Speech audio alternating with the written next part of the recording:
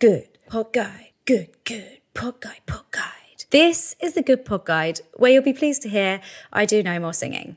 Instead, I, Lauren Windle, will guide you through the abundance of podcasts out there to help you hone in on your next obsession.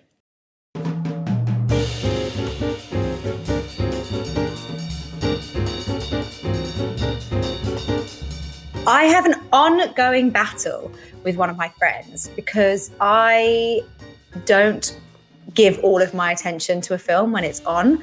I like to do something that I call dual screening.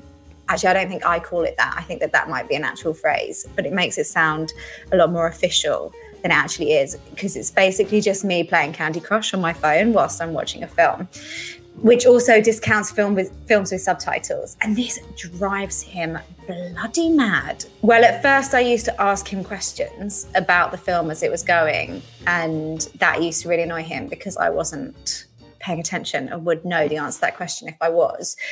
But then I learned from that and now just don't fully watch it. And I think he just feels I'm missing out on part of the cinematic experience, which may well be the case, but I am not going to stop doing it. So as such, I'm not the right person really to offer film reviews because I only have like a vague notion of what's gone on the film.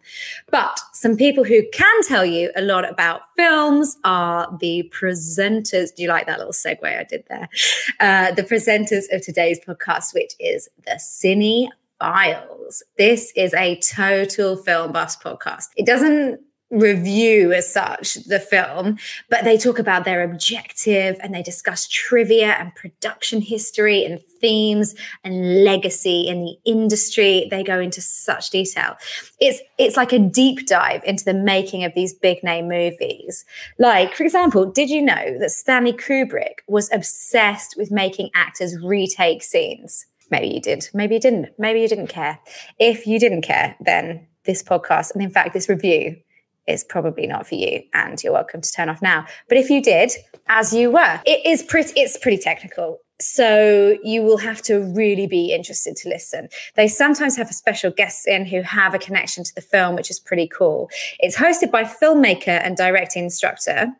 I don't know if a directing instructor is just a director or like somebody who instructs directors. I'm not really sure what that is. But anyway, his name is Steve Morris, and also voiceover artist John Rosher. If you're going to listen to it, definitely start with a film you love and are genuinely interested in. That is kind of the difference between being on the edge of your seat here and, subjecting yourself to a total snooze fest. We were big fans of Back to the Future, 300 and The Adventures of Robin Hood, but hey, don't let us at the Good Pod Guide sway you.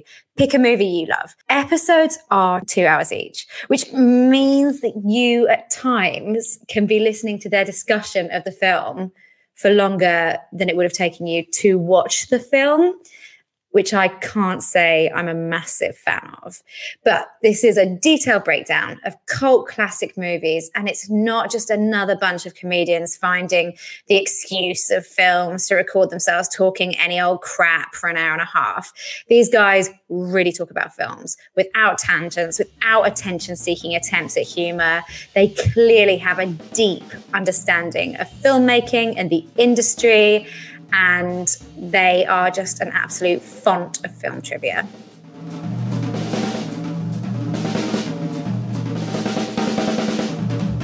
In the next episode, I talk a bit more about being a drug addict in recovery as we check out Armchair Expert with Dax Shepard. But don't worry, it's not sad or depressing, sort of. For more info on the Good Pod Guide, check out the show notes. Also, like, subscribe, and leave a positive review.